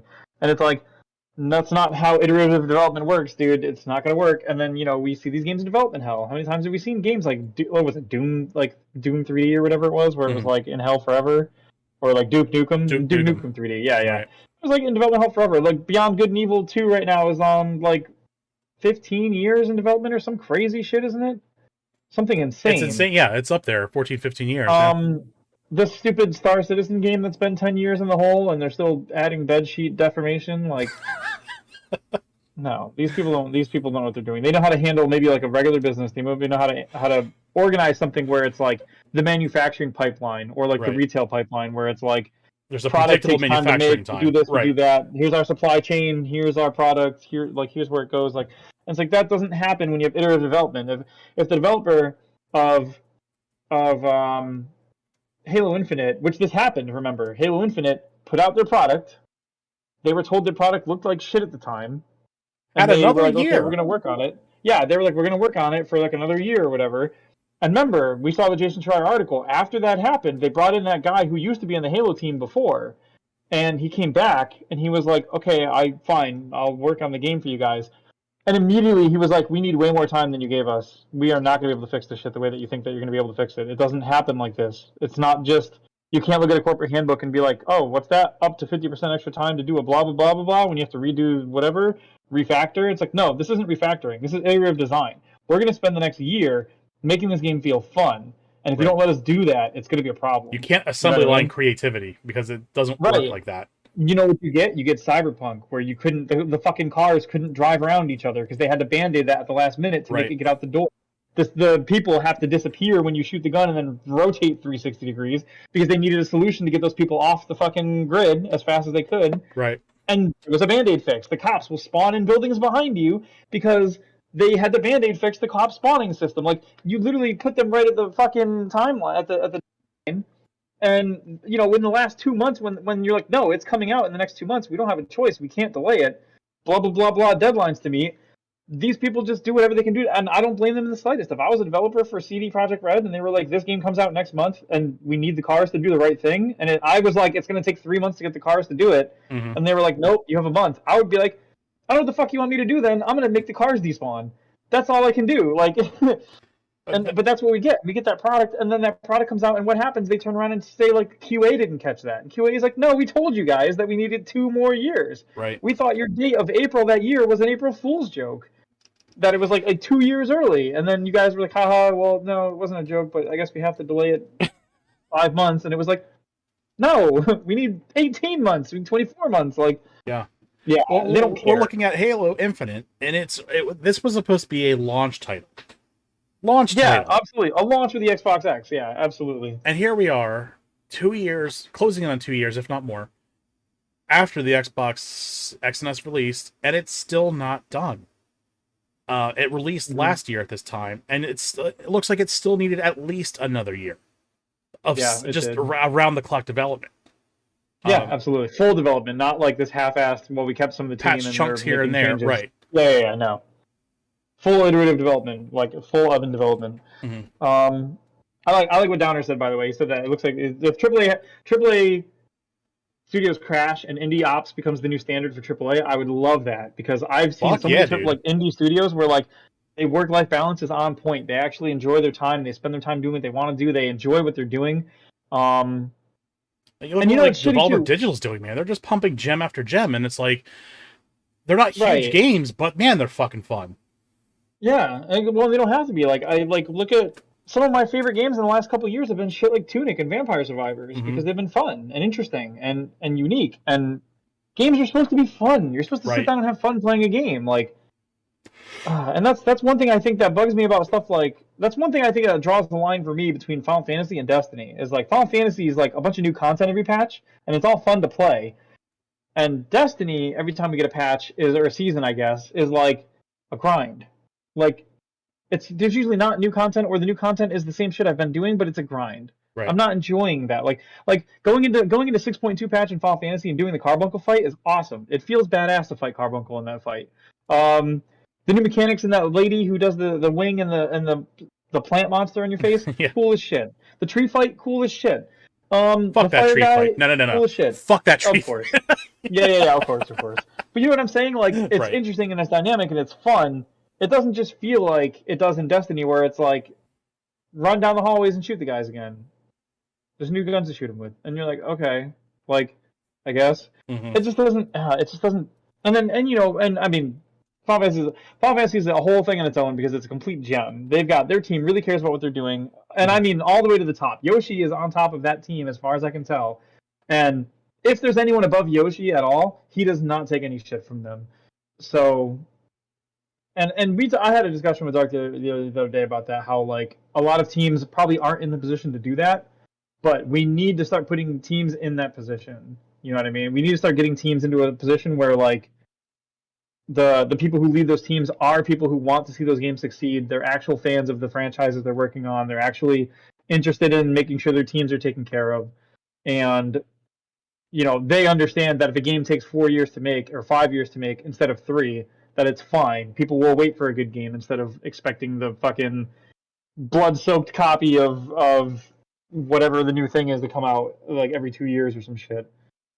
It's stupid. You know what I'm getting at, though. Like 100%. It sucks because like the studios expect us to love these games with all of our hearts, but when you see stuff like the way the condition of like what Halo comes out, or even something as simple as like Sony mailing out a fucking game that they couldn't even keep from getting crushed to someone's house, and it's like they're not showing their own love and respect for these games, but they want us to. Dude, and I made you watch that whole video about what was the name of that studio? It was the guys that did Bendy and the Ink Machine, and I had you sit down and watch that whole video about them. You remember that, right? Yeah. Uh-huh. Yeah. And that's like a perfect example of like it was like a group of friends and a bunch of people who started up a little studio. They grew the studio. They made some stuff. They made Bendy and the Ink Machine. Everybody loved it. They made a bunch of chapters, 5 chapters of Bendy. Everybody thought it was the coolest thing. Mm-hmm. And then they turned around and they ruined it. And it was like a big part of it was they went out into like corporate management. They had that one guy who was running the company and trying to run it like you would run like a retail or a production line. And it seemed like he was just out to grift right off the rip, which really that's sucks. true too. But it was just one of those things. Like I feel like you could take that team, and when that guy turned around and was like, "I have to let a bunch of people go right around the holiday season," which fuck that. Right. But he was like, "Oh, I gotta let all you guys go." I would have looked at the rest of the team, and I would have been like, "Let's just make our own team. Fuck that one guy. Let's all just make our own team. We'll make our own Bendy style game." What is he gonna do? He doesn't own cartoon horror games. Like, we're gonna fucking make our own game then. If he's gonna fire 35-40% of our studio at Christmas, like, and that's the thing, and that's a whole thing about like unionization of the game industry needs to be a thing, because a lot of these, if you were unionized and the whole team was protected, they could look at their manager and be like, "Crypto, fuck you, we're not putting crypto in." Right. And the manager couldn't just be like, "Well, then you're fired." He'd have to be like, and go through the union, and the union would be like, "You can't just fire people for not doing this or that." And they're like, and you'd have the protections for people to stand up to the people that are trying to run it like a fucking financial spreadsheet business, and they could tell them like, "This isn't how it works. I'm not, bang out 10 shitty drawings in an hour I mean, we see that same problem in like, I mean, that's a divergence, but we see that in like manga too. Manga has a problem, and anime has a problem where like they put out weekly content, weekly chapters for manga, and they fucking grind these people into the dust doing their release schedules. And it's like you said at the top of the stream, like it's this corporate thing that you see in all the industries in America and other countries too as well, obviously. But like, and you see it in manufacturing and retail and all these industries where it's like shitty crunch culture. You're not wrong. But I digress. I think I can't wait to start a studio. I know it's not. I know it's not going to be easy. I know it's going to take time. It won't be like tomorrow or anything. But like, right. Holy shit, am I excited for the day that I can actually like lead a team, give everybody their shit, make sure people are paid, and then some. Like, give everybody benefits and whatever methodology they want for like a unionization, we're going to be there on day one, and we're going to make that shit happen, because that way they can actually represent themselves in case I go down the fucking rabbit hole, because who knows, anyone can, right? No one's immune to propaganda or this shit that happens, so, or power or money or something. So like, man, I'll be so happy to set up a good system, and if I see myself thrown out of it because I turn into an asshole, I'll deserve it. But at least the system I built will be there to keep people safe from everybody. Sure. I don't know. Yeah. I'm going out there, so you feel free to move on. No, that's fine. That's fine. I'm hitting low orbit. Oh, man.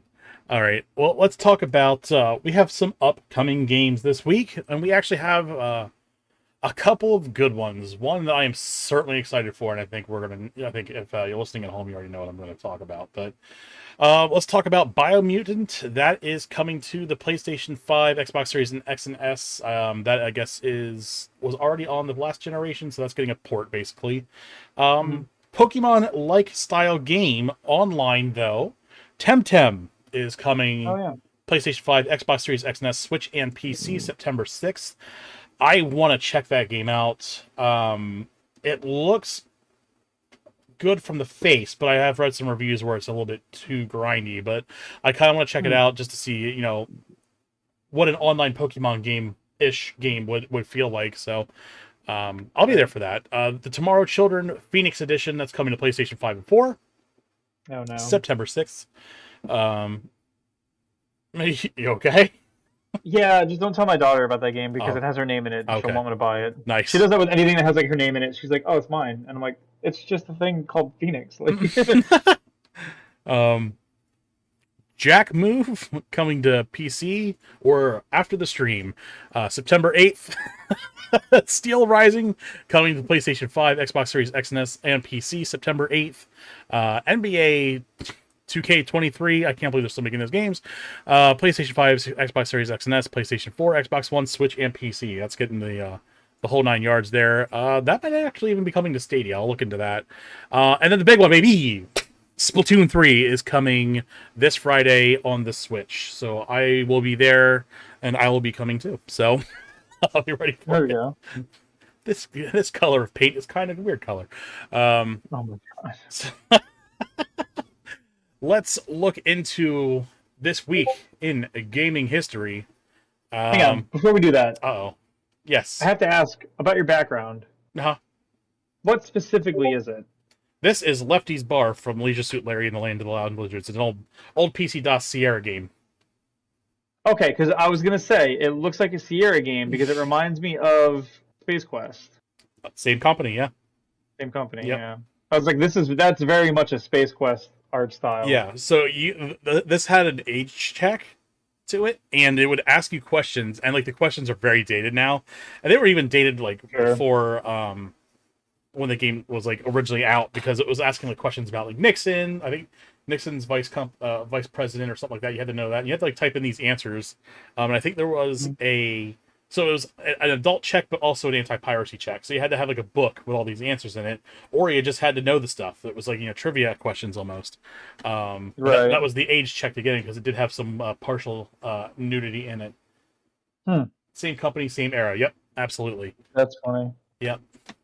All right. Well, let's get into this week in gaming history. 3 years ago, River City Girls came out on the PC. We had Gears 5 release on the Xbox One 3 years ago. Again, that should have been a maybe an Xbox Series X and S launch title. Yeah. Marvel Spider-Man 4, absolute masterpiece of a game, came out 4 years ago. Destiny 2 came out 5 years ago this week on the Xbox One and PS4 and PC. And then Super Mario Maker came out 7 years ago on the Wii U. What a phenomenal, fun fucking game that is. I love that game. Yeah, that was really cool. The original Destiny came out 8 years ago this week. Xbox 360, Xbox One, PS3 and 4, and not PC. Dead Island came out 11 years ago on the Xbox 360 and PS3. Battlefield 1942 came out 20 years ago on the PC. Shenmue on the Dreamcast came out 21 years ago. And I'm glad that Downer's here tonight, because he's going to appreciate this one too.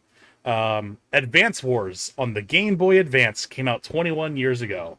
21 years ago, Downer and I were sitting on an elevator drunk at our school, sitting on egg crates, playing Advance Wars, while people were like, what the fuck are you doing? It's punk rock shit, man. You think that's wild? Middle school bus playing Advance Wars. Hell yeah. While you guys were doing that. Nice. Capcom versus SNK came out 22 years ago on the Dreamcast. Dino Crisis came out 22 years ago on the Dreamcast. Spyro the Dragon 24 years ago on the PS1. Rayman 27 years ago on the PS1. I believe that was a launch title. It sounds like it. And then Mortal Kombat 2 came out 28 years ago on the Genesis and Super Nintendo. So you're welcome for making you feel incredibly old. Best lady in town, the elevator had. Remember when they announced Advance Wars for Switch? Yes. Oh yeah. That was cool. It sure was. And as a fun aside for those who noticed that there were several Dreamcast titles, there was also like a racing game that came out today, but I didn't include it. But that's because it's the Dreamcast's actual birthday on the 9th, which is like what, Friday? Yep. Yeah. So Friday is the Dreamcast as a console has its North American birthday. Yep. I wish I wasn't a fresh out of college broke ass, because was it Think Geek way before they were bought out by GameStop and they ran them into the ground. They found a warehouse full of Dreamcasts, and they just started selling them on their website. And they're like, we're just going to keep selling them until they're out of stock. And then it took a couple months, but then they finally went out of stock. I wish I bought one. That's crazy. But yeah. So yeah. Hopefully we see some Advance Wars news soon. Maybe at the Nintendo Direct they'll finally kind of break down. I know because of the Ukraine war with Russia right now, they don't really want to release it, or they want to at least wait for a better time to release it. And the way this is dragging along, I don't think there's going to be much of a better time. And hopefully maybe they can just release it. Maybe they'll just do like a quiet release, which kind of sucks, because I was hoping to see, people really go gangbusters on buying this game, so we could see maybe like a fresh Advance Wars, like a follow-up. Yeah, absolutely. Yeah, or a Switch Wars game. So that was like that's the weird thing too. It's like up until the Advance Wars, that was the game was always named after the system. Advance Wars was the first one that came to the U.S., but it was called like Famicom Wars back in the day, or Game Boy Wars, but we never got those in the U.S. But you can find English ports of them now, fan translations and stuff. So yeah, go out and play them. They're actually pretty good. I know. Downer got into Famicom Wars for like a hot second, and he was telling me about that for a while, and it sounds like it's a good game. So definitely go check that out if you can, if you like to emulate and stuff. That's out there for you. Man, I can't believe we didn't get Wii Wars. Wii Wars? That's a Wii War. It's just a Wii War. Can we? Might even call it a conflict. Oh my God! Can we get like? Can we have like the one of the nations be like really clever and crafty, and then we get like they call it the Wily Wars? Oh, or is that a thing already? Is that a thing already? Oh no! Yeah, I'm looking at it right now. Could have known. Oh man! Famicom Wars was fantastic, he says. All right, well, I don't really have much else to talk about this week, so I guess we're gonna hang it up here. But be sure to follow me on Twitter, GameDRetro. And then, of course, I will be back Tuesday. Oh, we didn't talk about the schedule, so let's talk about the schedule. Tuesday, Tuesday tentatively, Phasmophobia. Claire said that she wants to play it with a VR set. So if you want to tune in and listen to her scream and shit her pants, I'm here for it. So it should be definitely a good time. And then I don't know what we're going to be doing Wednesday, so keep an eye on that in the Discord. And then, of course, I am Retro Game Dude on Twitch. That's why I'm here. And then also on TikTok, Retro Game Dude. But again, I don't really post much content on there. Someday. Go ahead. I may have something for you on Wednesday. Okay. What's that? There's that. I'll have to look up the name of it for you, but there's a really good Sonic fan game I was going to show you. I might have actually shown it to you already. This one looks like a Game Boy Advance game, but it's on the PC. No. There's another one that. What's the name of it? I'll figure it out later off stream, and I'll send it to you and see if you want to look at it. Cool. I'm here for it. Okay, well, regardless, we will be back, of course, next Saturday for Jackbox. Those games are always open. Hop in the Discord. We have a voice chat set up. I might make some tweaks to that and grandfather in people who are already in the Discord as open play, but going forward, I think it's going to be a subscriber thing where you have to at least sub to the channel, use a Prime, and make Zuckerberg pay, or not Zuckerberg, the other asshole, Bezos pay for it. The other asshole. And then that'll give you access to voice chat just to keep out trolls. Unfortunately, we have had some issues recently, but my mods were on top of it. Thank you, especially Daisuke. And we got rid of it real quick. So that's what we want to see. That's why we have mods. And that's why I have the best mods, because they do a great job.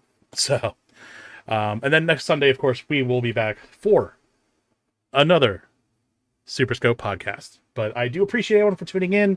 And again, if you are watching this on YouTube, like and subscribe. It helps us out a ton. And if you don't have time to listen to it on Spotify, follow us anyway, because that helps our metrics a ton. And if you want to listen to it on the audio version, great. Good times. But I do appreciate everyone for tuning in. We will see you next week for another SuperScope podcast. Thank you.